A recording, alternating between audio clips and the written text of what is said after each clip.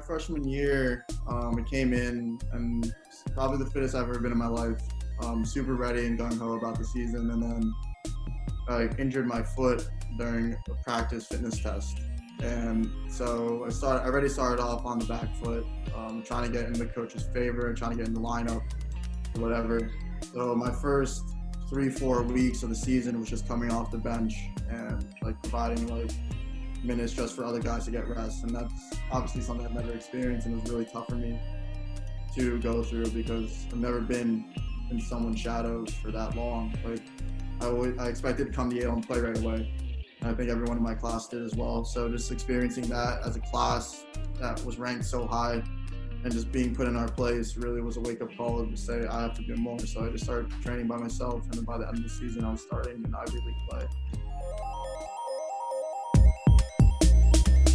It's Football Friday. Welcome to another episode of Across the Line. Last week we had Stefan Schrock on the show. This time we're going on the opposite end of the spectrum with one of the more talented youngsters coming through the ranks, but he is making waves right now in the United States, in the Ivy League to be specific, with Yale University. We've got Mark Winhofer on the show, and it's a fascinating episode, Chris. Yeah, absolutely brilliant to get him on the show. I mean, we've had a lot of young kids message in, asking us to get Mark Winhofer on the show. He's someone who I think a lot of young players are aspiring towards. He's had a great career over there in the US, and he's got one eye now on the MLS, which is fantastic for him, and potentially with the national team one day as well. So he's someone who's gone off the radar a little bit in the Philippine football public because he's not in front of our eyes playing here in a domestic game. But wow, what a career he's had over there in the US, and it's great for him to give his own account and his own rendition of how things have been going over there stateside. Yeah, because it's been a few years, maybe 5 years since we've heard anything from Mark Winhofer when he suited up as a youngster for Global FC, and he turned up from the Kaya Academy, and we saw him as this raw talent, and now you're seeing highlights of him playing in the United States, and he's a proper baller, Chris. So it's nice to be able to catch up with him, and especially at this time in his career when he's potentially on the cusp of something very, very exciting. So yeah, this episode of Mark Winhofer, if you enjoy it, please do subscribe to our YouTube channel. Look for us on Spotify and on Apple Podcasts, and drop us a line on Facebook, Twitter, and on Instagram. We've heard you guys commenting about Mark Winhofer. Here he is. We hope you enjoy the show, and yeah, that is it. Mark Winhofer on this Football Friday. Joining us all the way from Connecticut in the United States, we've got the pleasure of having Mark Winhofer on the show. How are you doing, Mark? Doing quite well. Thanks for having me. It's awesome to see you all grown up. The last time I saw you, I think you were 15, 16, playing for Global. Now you're over there in the United States, captaining Yale University, and on the cusp of some exciting things in the Major League of Soccer. Man, it's been a long time since we've last seen you. We've got plenty to talk about today. Yeah, I know. I'm excited to see familiar faces. I mean, it's been a while since I've been back home and played soccer, but it's almost time to come home, ain't it? Chris, you know a little bit about Mark. Finally, we've got him on the show here. We've got an opportunity to catch up with a young, talented footballer that is Mr. Winhofer.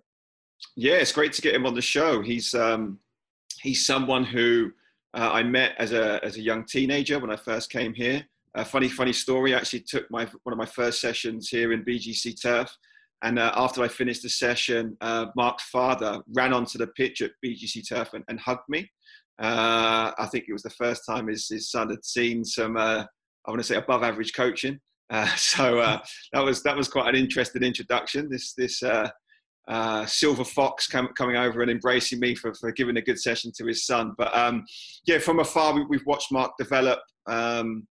And obviously, like you said, on the cusp of some great things. So I know a lot of people have been following his career very closely over here, Jing. So it's nice to get some first-hand accounts of how it's all been going over there. So I'm really looking forward to this one. So before we go back into the very beginning and your roots here, in the Philippines, of how people got to know you first, I'm quite excited about what's going on now, Mark. I mean, obviously COVID has disrupted a lot of things in the world of football, but you seem to be on the verge of something exciting, as mentioned. Yeah. So I just trained with New England Revolution second team about a week ago, leading up to the MLS Combine, but there's not really official MLS Combine. Sporting Kansas City ran their own combine and invited the top college kids, and I was lucky enough to be invited.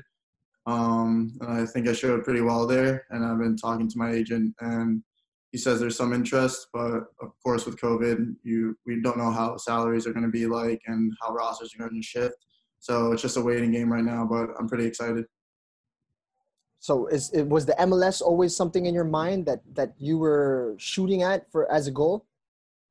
Yeah, I think my eldest brother Ernest experienced like professional soccer from a young age, and he quit quite early. So growing up in the States, MLS is something to always strive for, and I've always talked about it with my friends. Like I think one day I'll be called upon to get drafted, and the time's coming, and I'm just crossing my fingers and praying that it happens. Yeah, I'm sure we'll get onto your brother and your family history, because I think there is, there's some really interesting backstories with some of your family members. So I'm sure we'll come on to that in a minute. But what I'm quite interested to find out a little bit more about is how did that MLS sort of combine situation unravel? Because normally it is quite a straightforward procedure. It's a case of you get the list of MLS combine nominees, they go to the combine, and then they're eligible to go to the draft. Usually around sort of January, February time, isn't it, the draft? But obviously with the COVID situation, it's all changed. So how did that procedure come about with you? Was it something that was notified by the coaches at Yale, or just it was something that went through your agent? It was actually super last minute. I think the combine was asking about me, and I was just coming off an injury. So my coach said a week before the combine, he says, look, they want you to go. I think he can get you in. And he's like, do you want to take the opportunity? And I just said, of course. Like, I wasn't at my match fitness, but I said, this is the only opportunity I have to get in front of all these coaches. And I'm a gamer. So when the time comes and push comes to shove, I'm going to perform at the end of the day. So it was like, because the MLS Combine is usually in December, so they scratched it because of COVID. So Sporting Kansas City said, like, for all these other colleges that weren't playing, I think the ACC, I don't even know what it is, the acronym is, but for all the other colleges that weren't playing, they were inviting the top college kids to come down to Kansas City and play in front of, I think there was 37 teams and 22 MLS teams and I feel like 15 USL teams, USL championship teams. So it was a great opportunity. Yeah, brilliant. I mean, obviously your situation, for those who don't know, is very different because Yale is part of the Ivy League setup, and the Ivy League announced quite early that they would not be participating in any fall or winter sports. I know some of the colleges, like you said about the ACC schools, Atlantic Coast Conference, you should know that, they've been going on. They've been playing games, a sort of condensed, shortened season, but they've been playing in games. So there's been this sort of disparity between some colleges participating in full sports, and obviously your school declaring early through the Ivy League programs that said that they weren't going to participate. So obviously some of those kids, I'm assuming, will go to either declare that their eligibility for the draft will be sort of post-season. But how have you managed to keep fit in that window? Because I'm sure it must have been quite difficult for you to maintain the level and the fitness going into the combine. Well, our college was one of the only Ivy League schools to allow some athletic training. So we had that in the beginning of the fall season. But then our COVID cases had a spike. So basically they said like midway through that we won't have any athletic training. So I found opportunities. Like I found a field far away. I drove there about 30, 40 minutes a day, went to go train by myself in the morning, and then had a little bit of a body workout in the afternoon. And then, of course, my brother, who I mentioned before, he came down to Yale right before the combine and trained me for a week and just get really, like, match sharp. And then I felt really ready, and he instilled a lot of confidence in me, so I felt really ready. So you're coming from a footballing family. I'm not too familiar with your family background as well as Chris, right? So obviously I've just heard a little anecdote about your dad. He's very excited about football and making sure you guys develop correctly. But you also have a sibling. How many of you guys play football? So I have two brothers that played. So my eldest brother, he was at Sparta Prague when he was about 16. They signed him, and then he just said it wasn't for him, so he's doing something else. And then my elder brother played for the Chicago Fire Academy and then played a season at Fordham and then decided it wasn't for him. Then my dad played soccer at Fordham as well back in the heydays of his athletic ability, and right now he's not really there. Yeah, we were blessed because my mom's also an athlete and bred absolute beast, I guess, athletic beast. Wow. I know you're missing out your sister as well. Your sister is. Oh yeah, yes, soccer. Yeah, my sister was in Broadway when she was about 16, and then worked under Tracy Anderson for a bit, and was a celebrity trainer. Worked with Madonna, Stella McCartney, and now has her own brand. So everyone's doing. Yeah. Wow. So a family of achievers and athletes and performers. That's got to be quite interesting. I mean, does that mean there's a lot of competitiveness inside your family, or are you guys all about uplifting one another to get yourselves up in terms of your performance? I think our family's pretty independent. Obviously, growing up and having my two older brothers and my sister being very much overachievers, it set high standard for myself. And it's, as I've gone through the ages, I've always tried to set bars where my brothers were in terms of soccer and where my sister was, just being an overachiever. And then every step of the way, I had a benchmark of where I was compared to my brothers. So it's been for me, it's been very nice. And they've always been so supportive of me because I've been like a baby, because everyone's 5 years apart. So they've always been so supportive of me, trying to push me to get better in school and in soccer and in life.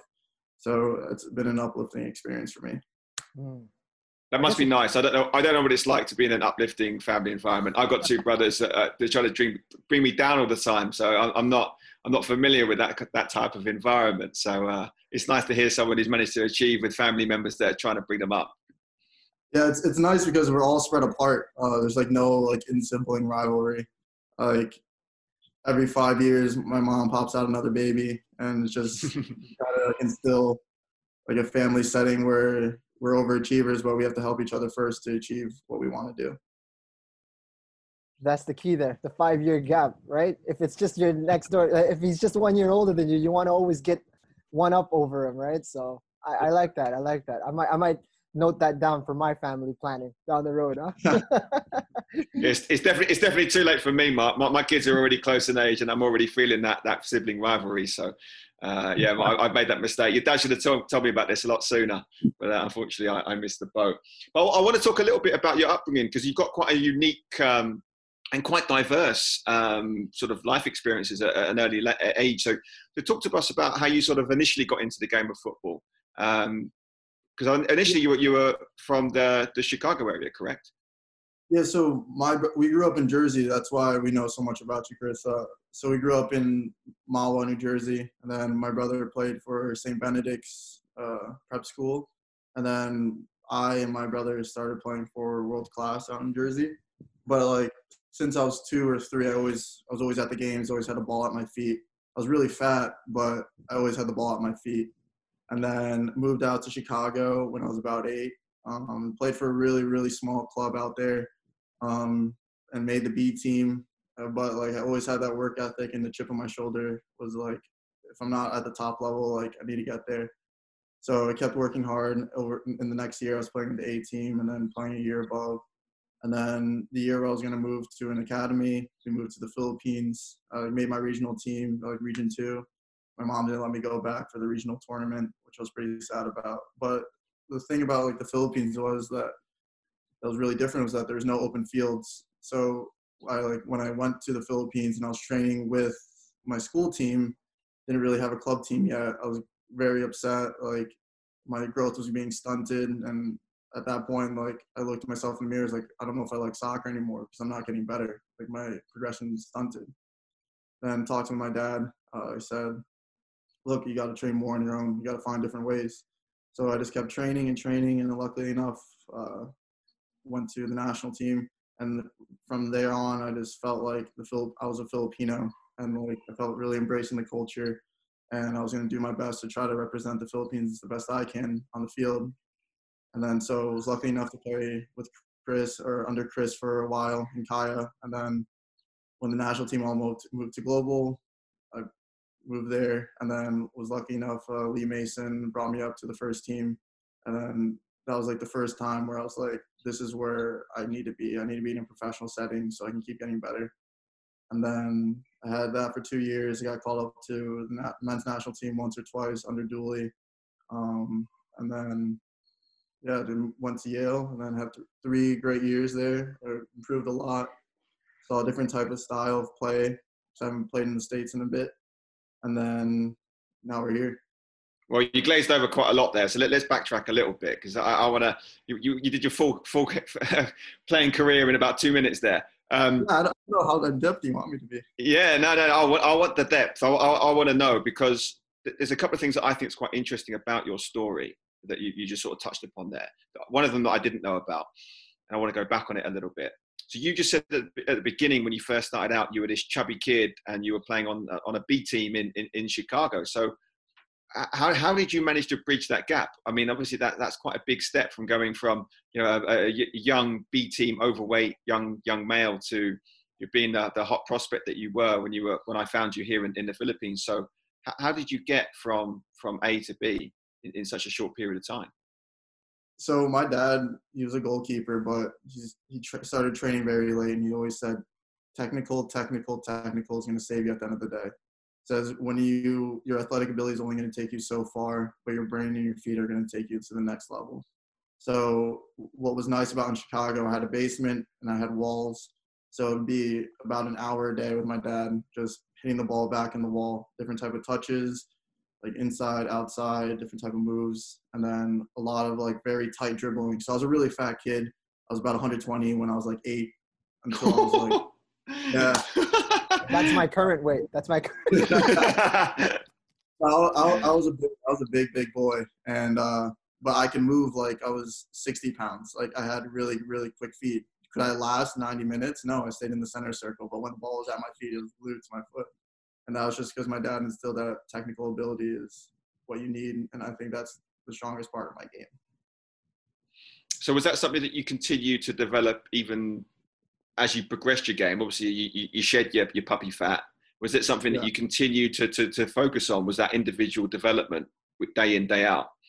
Yeah, like the wall is like my home. Like that's, if I had a bad game, I think I just go back to the wall and just hit about like 500 each foot just to get my brain like level. I think technical ability and just being able to do things with the ball, like just striking the ball properly and doing some very simple skill moves. That's what makes the game beautiful, playing very simple but doing it correctly. And that's something I've been trying to develop ever since and trying to perfect still. Very interesting. I mean, I don't think I've ever spoken to anybody who is so obsessed with getting their technique correct in that manner, But did you want to discuss anything prior to Global, Chris? Because that's where I'm headed. There's one thing I want to touch on before we touch on that, because that's a bit of a sensitive subject. That one, that was our parting of the ways at a very early stage of our relationship. But aside from your father, who's obviously a big influence, and your brother, who you already mentioned as well, I know a little bit about your elder brother's backstory. So when he was in New Jersey, there was a couple Clifton Stallions who were sort of renowned in that area for producing top quality talent. And Ernest's older brother was in the same team. Correct me if I'm wrong here. Giuseppe Rossi, who obviously went on to play for Manchester United, played for Italy. Danny Chatella, who I ended up playing with and became quite good friends with, as well as Johnny Barajo, both of whom had professional careers in Europe and also in the US. And obviously your brother went on to play in Sparta Prague for a while before he obviously decided that he was going to come back because he didn't enjoy it. He didn't enjoy his time there. That was something that your father told me when one of our many coffee breaks that we would have together.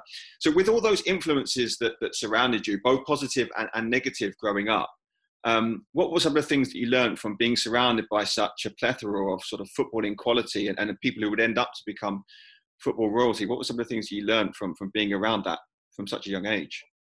Well, you just learn tendencies that what makes a great player. I think from a young age, watching soccer games every day that were in person with my brothers or watching it online and them critiquing it, you get to see what people actually look for in a soccer player. So having that instilled at a young age was very beneficial. And I don't think there was any negatives. I mean, if you can say like my brother not enjoying it was a negative, because he always said like, you always had the reinforcement of saying like, if you want to do it, you can do it. I see something in you. And that's the positivity that's in my family. It's like, if my family can believe in me, I can believe in myself as well. So just growing up in that environment and just seeing great players play, like that St. Benedict's team when he was 16, it might have been the best soccer team I've ever seen that was under 20. And just seeing the quality at such a young age, you're just like, I need to do more so I can get there faster than these kids are. And that's always been my mentality. It's like, the kid might start off better than me now, but in a month or two after playing with him, I'm going to be better than Yeah, and that's a great mentality to have, Jing. Obviously, we've had people, and we've really, although it's a football podcast, a lot of the people we've had on the show, Jing, have really talked about their mentality, and that seems to be a running theme, doesn't it? Of that, not necessarily being the best from the outset, but having that drive and determination to want to develop, to want to improve, day in, day out, week in, week out, and those small incremental gains are things that compound over time. And that's often what's led to the players having such great careers, and hopefully something that Mark can continue as he goes along his playing journey. No, I might be mistaken, but when you first dressed up for Global, that was for a League Cup, was it? Was it a? It seemed like it was a different, right? It was like there was the UFL Cup, and then there was the UFL, and there was another competition that they put up, and I started seeing all of these youngsters come into Global, and you were part of that group. And I was thinking like 15, 16-year-olds, like this is way too early for these guys to be coming out here and performing. And I was a little disheartened as to see that Global was going to be put out a weakened lineup, so to speak. But when I saw you guys play, I was like, whoa, my God, these 15, 16-year-olds are like, they're thin and they look slight in frame, and they look like maybe they're not going to be able to match them physically, but technically, you guys were very, very, very good. And I remember thinking like, man, these guys are going to be quite exciting to look at.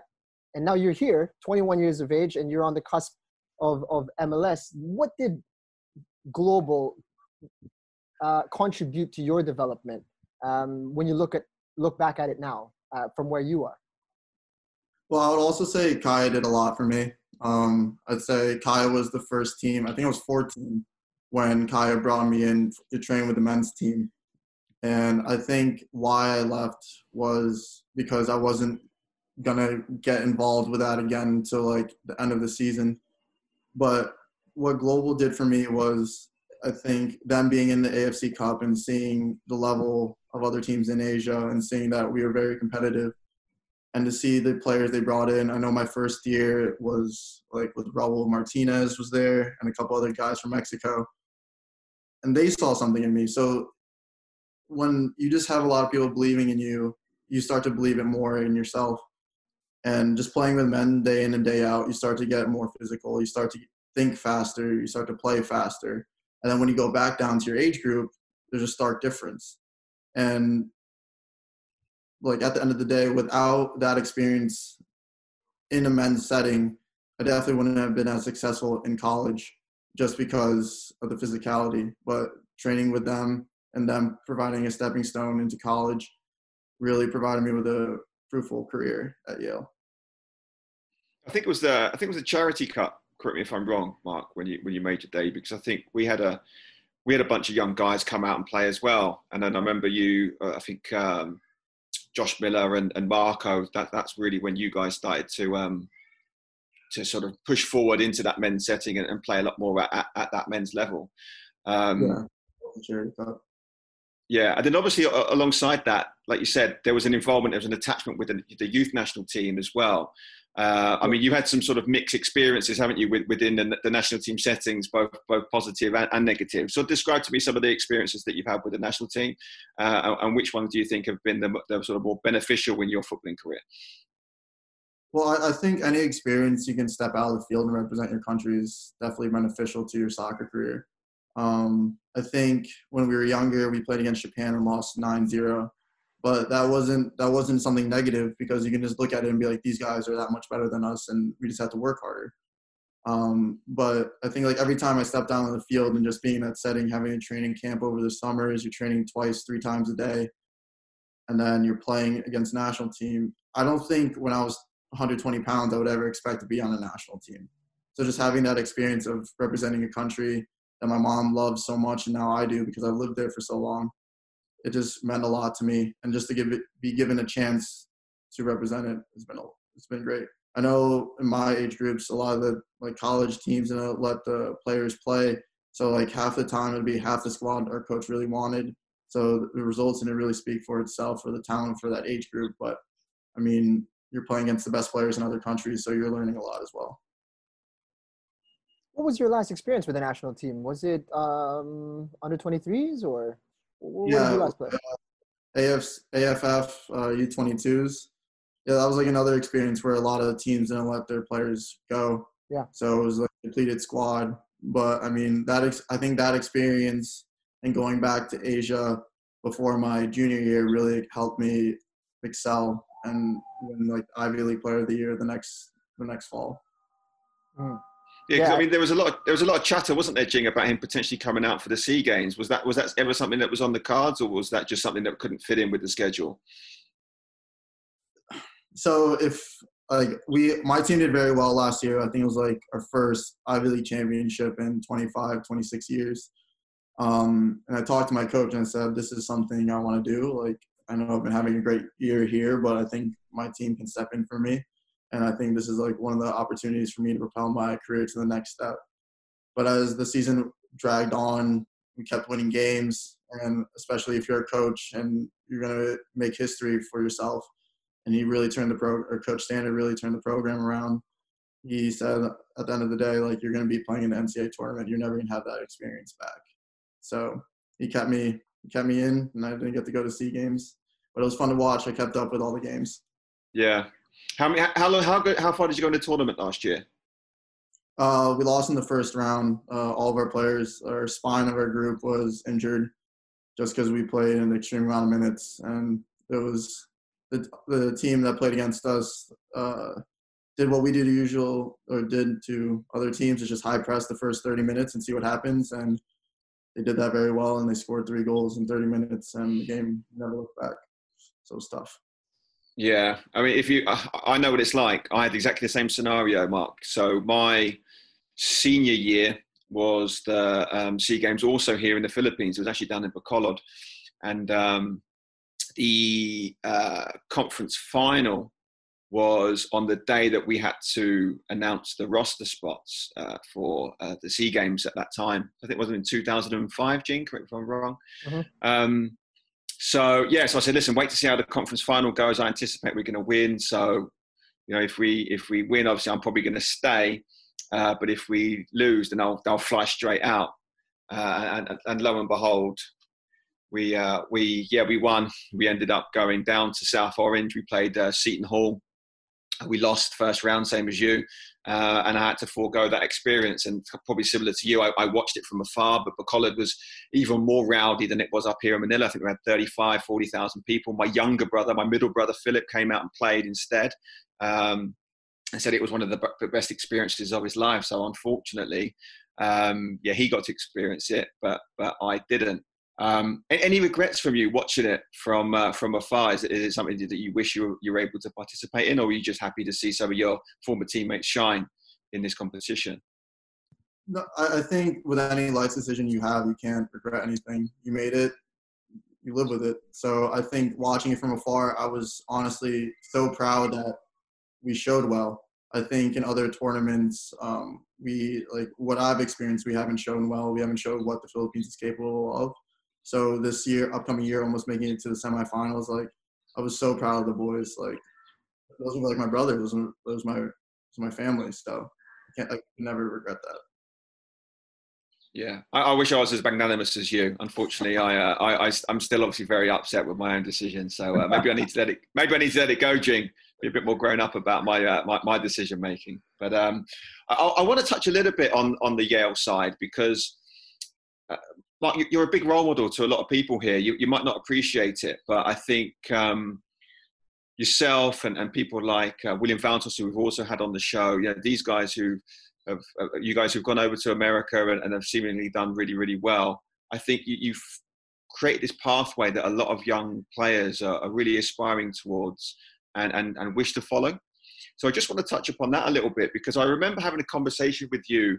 I think it was pitch side, in between one of the games. It might have even been around the sort of Charity Cup period, and we were talking a little bit about that, the colleges that you were looking at. And I don't ever really recall Yale being on the radar. I think you looked at a couple of other schools that seemingly,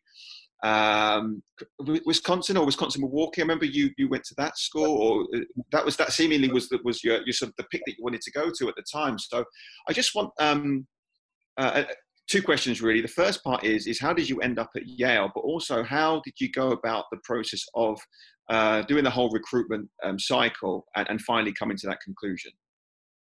Yeah, so it was very interesting. I think when I was out at Wisconsin, Coach Trask is someone that I really look up to, and someone that I've known since I was like 12. So it just felt like home to me at first. And then my parents were like, why don't you try Ivy League? Let's see what we can do. Let's get you a very good degree. And obviously I had the grades for it. So I started touring around. I looked at Princeton, Dartmouth. And when I went to Princeton, it didn't really feel like home. I went to Dartmouth and it was like a rushed visit, but they were a very good side. They were always the top 25. But the next year, after my freshman year, the coaches left. So thank God I didn't go.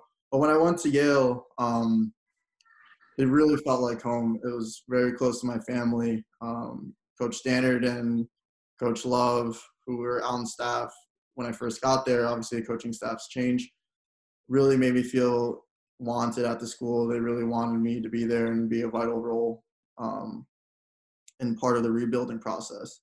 And that's something that I've always wanted to be a part of. I think I've always been a part of like teams that have started out very well, but I wanted to see if my talents can build a dynasty. So that really enticed me. So yeah, it was very tough. I mean, getting recruited from the Philippines is super hard, just because we're not known as a footballing country. So every time I would send out tapes, all the coaches would respond like, "You look very good, but what is the Philippines? Like, what level is this? So come out to our camps." And obviously did well at these camps, and that's when the talking started. But Yale, it's always a joke that I run with my coach. I was the last recruit in my recruiting class. I was supposed to get my offer my junior year summer, going into my junior year. But then Coach Stannard said, we're not really looking for defenders or midfielders. But I really wanted to go to the school. So when he told me that, my dad started freaking out. You know how my dad is. He wants everything in order. He wants everything. He wants my future to be in a straight line. But I just knew very weirdly that he's going to succumb to my good looks and my soccer ability. So after a year, it was my senior year. I just moved to Chicago and was playing at the Sockers, which he has a pretty close affiliation with, because Coach Stannard coached at Michigan State.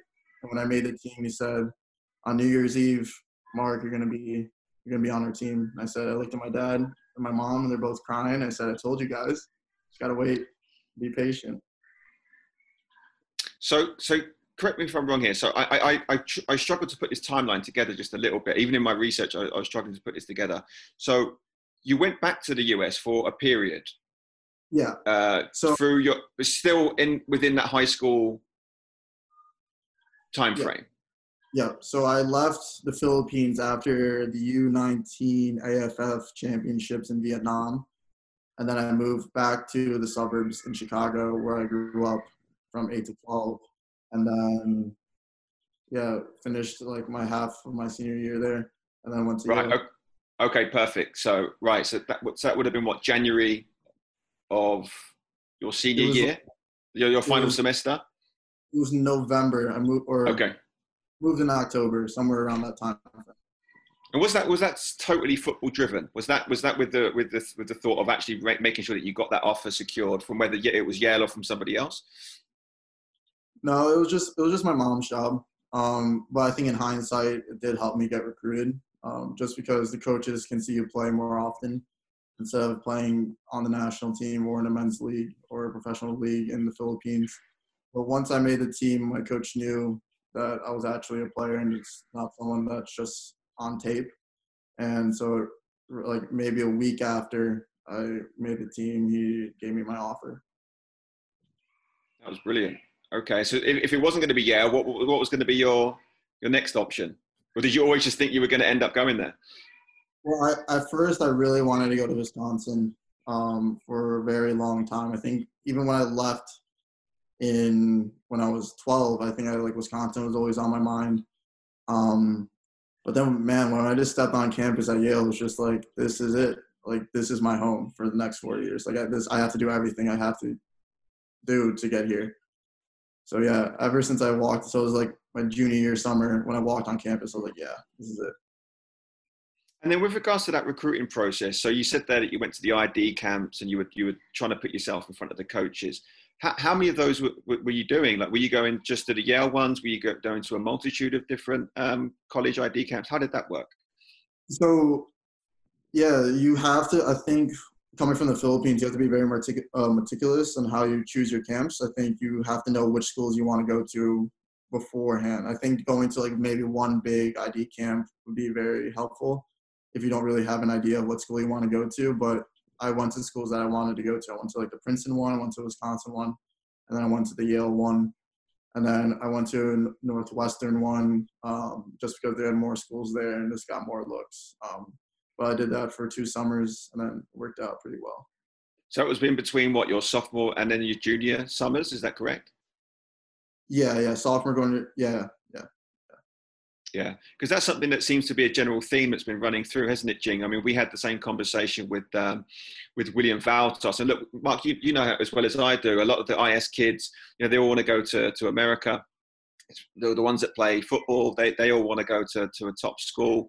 And they're just unsure of the landscape of how it kind of works. And I know it can be like a long and arduous process, but if you're looking at how you did it and how William Valtos did it, Jing, it seems to be a similar sort of route whereby it's just a case of really putting yourself out there, being willing to go out on a limb, being in front of the college coaches, putting yourself in the best possible light in those types of scenarios and giving yourself the best opportunity to be seen by coaches of this caliber. Because I think one of the big problems that a lot of Filipino players are going to have is exactly the one that Mark experienced, which is you look great on video, but we can't gauge the level. We can't really conceptualize, what is a Kaya under 15s against the Stallions under 15s? How does that level compare to an under 15 level here in the US? Is it the equivalent to the academy level here? So I think that's a running theme, and it's great advice for anyone who's looking to aspire and follow in your footsteps, Mark. Is you're just going to have to go out there and really try to put yourself in front of as many college coaches as possible. Yeah. Like if you put in the work, I don't think if you're getting put into any situation, the amount of work you put in before will give you the confidence to strive well or to do well in these camps. So if you know you're confident in your ability, you're going to do well. But I think the key there as well, Chris, is that you have to start earlier, right? I mean, I remember when I was going into college, I thought about my college life in senior year, right? So you got to start thinking about this while you're in sophomore, junior year, already laying the seeds for what you can hopefully sow down the road, right? So for those kids that are tuned in right now, if you are under 14, under 15, you already got to be looking. You already got to be looking at what colleges you want to go to, what region you are thinking about if you do want to go to the United States. So that's definitely great advice, that you got to be a little bit more meticulous about your career if you want to pursue college ball in the States. So you can't be all free-spirited like myself, who just like wherever the wind blows, or who knows what course I'm going to take. Nah, it can't be like that. So if you're going to be a footballer, you gotta make sure that you mind all your P's and Q's. So that's fantastic advice in that regard. So what course are you taking, by the way, in Yale? I'm curious to know. Economics. I'm an economics major. Yeah? Was that always something that interested you? No comment. So I'm guessing is that mum's side? Is that mum's influence there? Yeah. I mean, I've always been a big science guy, but med school didn't really appeal to me. So I think econ was the best of both worlds. It still has a lot of math and a lot of reading and theory. So it was something I've been interested in, and it's very transferable to the business world, which I want to go into after my playing career. Yeah, that's great. And what does a day in a life look like for you on campus at Yale? Because I have this, obviously I went to college in America, but my experience, I'm guessing, is very different to those of you who go to an Ivy League school. So for those who are listening, what does a day in a life look like for you going to Yale? Well, it depends like how you block your schedule. So I usually try to make Fridays all clear. So I have no classes. I can just sleep in, making sure I'm ready for the training session right before the game. But a usual day would be 2 to 3 classes that range from 50 minutes to 115 minutes. And all these classes range from like we're only allowed to have classes from 9 to 3. So it's just wake up, go straight to class for me, or shower beforehand. I don't want to be stinky. Then go to class. And then after the first class, it's usually the second one. And then you go eat lunch with some of the boys on the team or some of your friends from class. And then you hit your last class. You leave a little bit early to catch the bus, so you make sure you're on time for treatment, making sure you're all ready and set to go for training. And then after training, you eat with the whole team at one of the residential colleges. And then after that, you bant with the boys for a little bit in someone's suite. And then you get your work started around 8:30, 9, and work until 11. And then repeat the process the next day. It's clockwork. Yeah. And how's it going for you? Like, what's your GPA right now? Not saying that more. Not saying it. Oh my gosh, Papa Ernest is not going to be happy with you. No, it's a good GPA, but I'm not going to. It's good. I'm not going to broadcast it to the world. It's weird.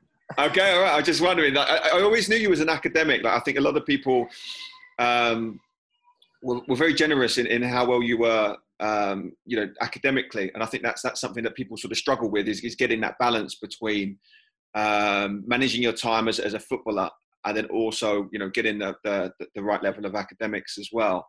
Because at the end of the day, your football career it's very short, and I think if you can maximize that opportunity within an academic setting, it's going to hold you in good stead, not just throughout your footballing career, but also beyond, which I think is really, really important. And it's something that a lot of, certainly in my experience, people in and around my sort of peer group, they're really struggling now. Now they're exiting the game and they're trying to find their next move, and they're struggling because they didn't have that grounding, that foundation level, which obviously you're going to get from hopefully graduating from a fantastic academic institution. But just to sort of bring this part of it to a close, I mean, you've had, like you said, a glittering career at Yale. I mean, you've had a lot of individual accolades, and the team seemingly has turned around since you've been there. What's been some of the highlights as being part of the Yale soccer program for you? Well, I think I'd way more lowlights than highlights. Yeah. Well, what are some of those then? Yeah, tell us some of those then. So my freshman year, I came in and probably the fittest I've ever been in my life. Super ready and gung ho about the season, and then I injured my foot during a practice fitness test. And so I already started off on the back foot, trying to get in the coach's favor, trying to get in the lineup or whatever. So my first 3-4 weeks of the season was just coming off the bench and like providing like minutes just for other guys to get rest. And that's obviously something I've never experienced, and it was really tough for me to go through because I've never been in someone's shadows for that long. Like I expected to come to Yale and play right away. I think everyone in my class did as well. So just experiencing that as a class that was ranked so high and just being put in our place really was a wake-up call to say I have to do more. So I just started training by myself, and then by the end of the season, I was starting in Ivy League play. My second season came in super fit, was ready again, was in the starting 11 during preseason and everything, and then I got mono out of nowhere. Didn't do anything. I stayed in my room all preseason, like during the season, during training. I just got mono randomly, and I was out for 3 weeks again, and then I had to start back from zero, and then work my way back into the starting lineup by Ivy League play. And then this last year was just all sunshine and butterflies. Like everything fell in our right hands. I mean, right from the get-go, we lost in preseason, which has never happened before, and I think that was a wake-up call for us because we were all like, oh, this is the year we're gonna do it. But then when we lost that game to Rhode Island, I think everyone was like, we gotta get our shit together. And then we went out to Syracuse and Colgate. We tied both those games. And then when we came back and beat UConn on our home turf, it just, something felt right. Something felt magical in that moment. And we never really looked back from that. Yeah, so that obviously brings us up to the current day. I mean, I think what everyone wants to know now really is what are the future plans? I mean, obviously you mentioned a little bit about the MLS Combine, and getting a few looks with some of the clubs. Like what is the progression for you? Hopefully, like what is, if you were to map out your journey in the next couple of years, as Papa Ernest would like to do, like what would that look like for you in an ideal situation? Oh. An ideal situation is that I get drafted, and then obviously with MLS draft, for people who don't know, it's just you get drafted and the team owns your rights. Doesn't mean you get a contract. So you go into preseason. So obviously I want to get drafted and be able to go into the preseason with the team that drafts me and earn my right to get a contract for that team. And hopefully, like my first year, play a few minutes. I'm always rostered and just progress my way through. I'm not expecting to go into an MLS team and starting right away. I think that's unrealistic for a college student. But I work hard, and I think by in my second, third year, I can be in the mix of getting in the starting lineup. But that's all if everything goes well. I mean, in soccer, nothing goes as you plan. So if the draft doesn't go well or if my preseason doesn't go well, then that's something I have to think about now. But I think focusing all my energy on the draft and obviously making a team is my biggest focus right now. Has there been any focus at all from you in looking at how the Ascal's development team has gone on this season? Did you have an eye on that this year? Yeah. I have a lot of boys on the team. I mean, Coach Cooper has talked to me at length. Kind of reminds me I have to respond to him. But I think what Coach Cooper is doing and Chris is something fantastic. I think it's long overdue for the Philippines. I mean, there's Filipinos around the world that don't really know what's the setup in the Philippines, and bringing that developmental team to the Philippines will definitely attract more of the half Filipinos or full Filipinos abroad. And it's definitely something that's on my cards if the draft doesn't go right. Mm. So it is something. Because there seemingly is a pathway, isn't there, Jing, for a lot of guys even from your age category specifically. I mean, you've seen guys like Marco Casombre. Obviously, he's been involved with the club set up here. He's gone over to Thailand and done his stint there. He's since come back. But there seemingly is that sort of pathway now. I mean, you mentioned there, if obviously MLS has been your primary focus for now, but is that something either down the line or if as a secondary option that you would find appealing? Yeah, no, for sure. I think the vision that Coach Cooper has and his connections has definitely enticed me to think about it deeply. I mean, I still have my spring semester to go with school, but I want to be playing. So if everything goes well, if my mom approves it, at the end of the day, it's my mom and dad's decision to where I go. But if they approve it, I mean, that's definitely something I want to do. I mean, my grandmother's over there, and I have a lot of family that I haven't seen in a while. So it makes sense to come home for a little bit. You mentioned earlier that you were part of a national team for for the regional team. Region 2, where is your mother from? My mother is from Manila, yeah. From Manila. So what was that Region 2 area?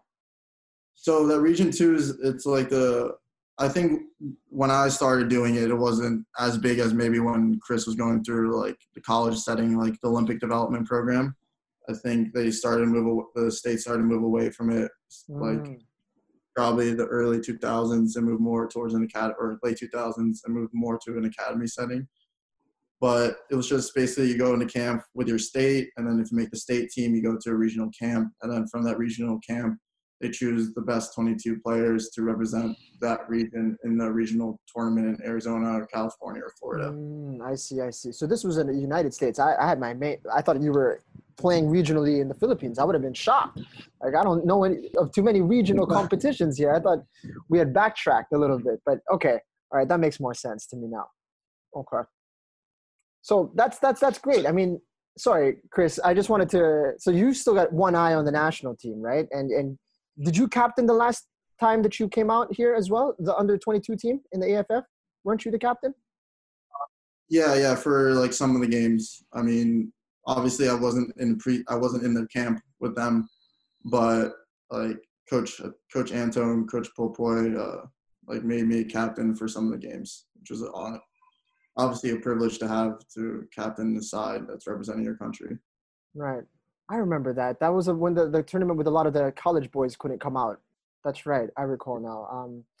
everybody withheld their players because it was in conflict with the UAAP, which is a real disappointment. You know, I mean, national team and college competition, it was a bit of a disappointment. Yeah. Sorry to cut you off there, Chris. Go ahead. No, that's fine. It was actually alluding to some of the questions that I wanted to ask for Mark as well, because I think obviously the national team, the full national team, must be on your radar now. You know, like I said, there's a lot of buzz around you. Obviously, if you can get yourself into an MLS side, it puts you in a great position. But obviously, the national team now is very different to how it was probably even when you were here. Like the level is significantly better than it was. I mean, obviously, even in the time from when you were here, like we've qualified for the Asian Cup, for example. So, my first question is that still something that you harbour a strong desire to want to suit up for the full national team, and then also like what do you see as things that you need to do in order to try to force your way into that setup? Well, that is definitely something that's always been my radar. I think representing your men's national team is definitely, for a footballer, is definitely something that's always on your radar. What do I need to do? I mean, obviously be the best player on the pitch when I go back to the Philippines is something I need to do. Is it realistic? No, but it's the mindset that you have to have and make sure that the person next to you is not even close to where you are and winning for that spot. I know when I get there, I won't be in the mix, but as I said before, it's when I get to places, I'm never the first person that's getting chosen just because of my body type, just because like how I look. But by the end of the day, with my hard work, I think I'll be able to suit up. All right, man. I'm not going to be surprised whatsoever that if you would be suiting up for the national team in the near future. But I mean, there's really exciting times for you. I mean, you're at the end of your college education. You've got the MLS draft hopefully coming up. You know, you're obviously on the radar of the national team coach. You're still eligible to play for the SEA Games next year if that comes around and if you are available for that. So, you know, the world is your oyster as of this moment in time. So it's great being able to catch up with you at this point in your career, you know, to regroup and get us all caught up on your development as a player. Yeah. I mean, thank you for having me. I mean, I know the world's my oyster right now, but if the MLS draft doesn't go according to plan, then the world's not my oyster. Then I have to figure out my life from there. But I'm just focusing all my positive energy towards it, and hopefully everything works out for the best. But we'll see from there. Yeah, that's great, Mark. I mean, I'm going to be quite honest with you. Like when you were here, again, it's quite difficult to gauge the level. And I always saw you as one of the top players in your age group. You had a very good age group. There was a lot of good players in that age category. There was a huge buzz around Marco as a young kid who obviously has gone on to have a professional career. There was other guys in there like Rocky, Troy Limbo, who have gone on to do pretty well. And you was in that mix as well. And I always felt you were a very good player. And I think technically you're very strong. Like you said, you had some physical deficiencies or areas of the game that probably weren't your strongest suit, but you had other aspects that compensated for that. I never really pegged you as being as successful as you have been, though. That's certainly in the college game. I always felt initially that you might struggle with, if you're going to go to a Lafayette where you're just getting, three guys come in, they're going to play for 10 minutes, then they're going to sub them out, then they're going to bring in the next three guys and the next three guys. I just thought that ground and pound nature of the college system wouldn't necessarily suit you. And I always felt that maybe you'd be better suited to staying here. But one thing that I didn't account for is this mindset of continually trying to evolve and continually trying to improve. I didn't really account for that. And I didn't really know that you were this incredibly overweight kid as an 8-year-old who managed to go from the B team to the A team and kind of forge your way from such an early age. I wasn't aware of that, Mark. And I think that's something that, you see that a lot. You see that a lot with players. And it is definitely a running theme with the people that we've met here is it's not always the guys who you see as a young kid or as a teenager who are the standout players who end up forging these great careers. A lot of the time it's those who just have that right mindset and are willing to push through those barriers and end up excelling. So although I'm surprised, I'm really pleased. I'm really pleased that you've gone on to have such a good collegiate career. I'm really disappointed that you weren't able to fulfill it in your senior year because the I know a lot of people still in the college game, and they speak very highly of both you and the program. And I think you would have had a really great season had it not been curtailed by the COVID-19 situation. But I think the key here, Jing, is that I think the best is yet to come for you. So I'm really excited to see how things develop. And I disagree with you. I don't think the world will not be your oyster if it doesn't work out with the MLS. Like, I think there's going to be so many more opportunities for you, Mark, if it doesn't work out. And, there's a lot of people here who are watching you from afar. Young kids that are aspiring towards you, looking to follow in your footsteps. A lot of coaches who are looking at you thinking you've got an abundance of ability and can do great things. And there's a lot of people within the football public who've been watching you and are really watching your development. So from that perspective, Mark, it's been really great that you came on the show today, giving us your insights and into your mindset and how you've got to where you are today. And I think if you continue on that pathway, Mark, I think the best is yet to come. So thank you so much for coming on the show today. We really, really appreciate it. Thank you guys, and hopefully see you all soon. I mean, hopefully I can get back up there so that MLS doesn't come down. Definitely going to be heading out there to the Philippines shortly after. Well, hopefully we don't. Hopefully we don't see you for a while. If we do, it's just for a vacation, or you're suiting up for the national team. So, fingers crossed everything goes well with you with the MLS Combine and all the best for the draft as well. Thanks, guys. Hopefully we'll be seeing you soon talking about the new team that you're on, or whatever update that you have going on. And we'll be happy to talk about it, or whatever chapter that may be. We appreciate the time, Mark. And if you guys at home or in your car appreciated this conversation with Mark Winhofer, please do subscribe to our channel on YouTube. Look for us on Spotify and on Apple Podcasts. We're on Facebook, Twitter, and on Instagram as well. Drop us a line. I know Mark has been actually a subject of a lot of attention on Facebook.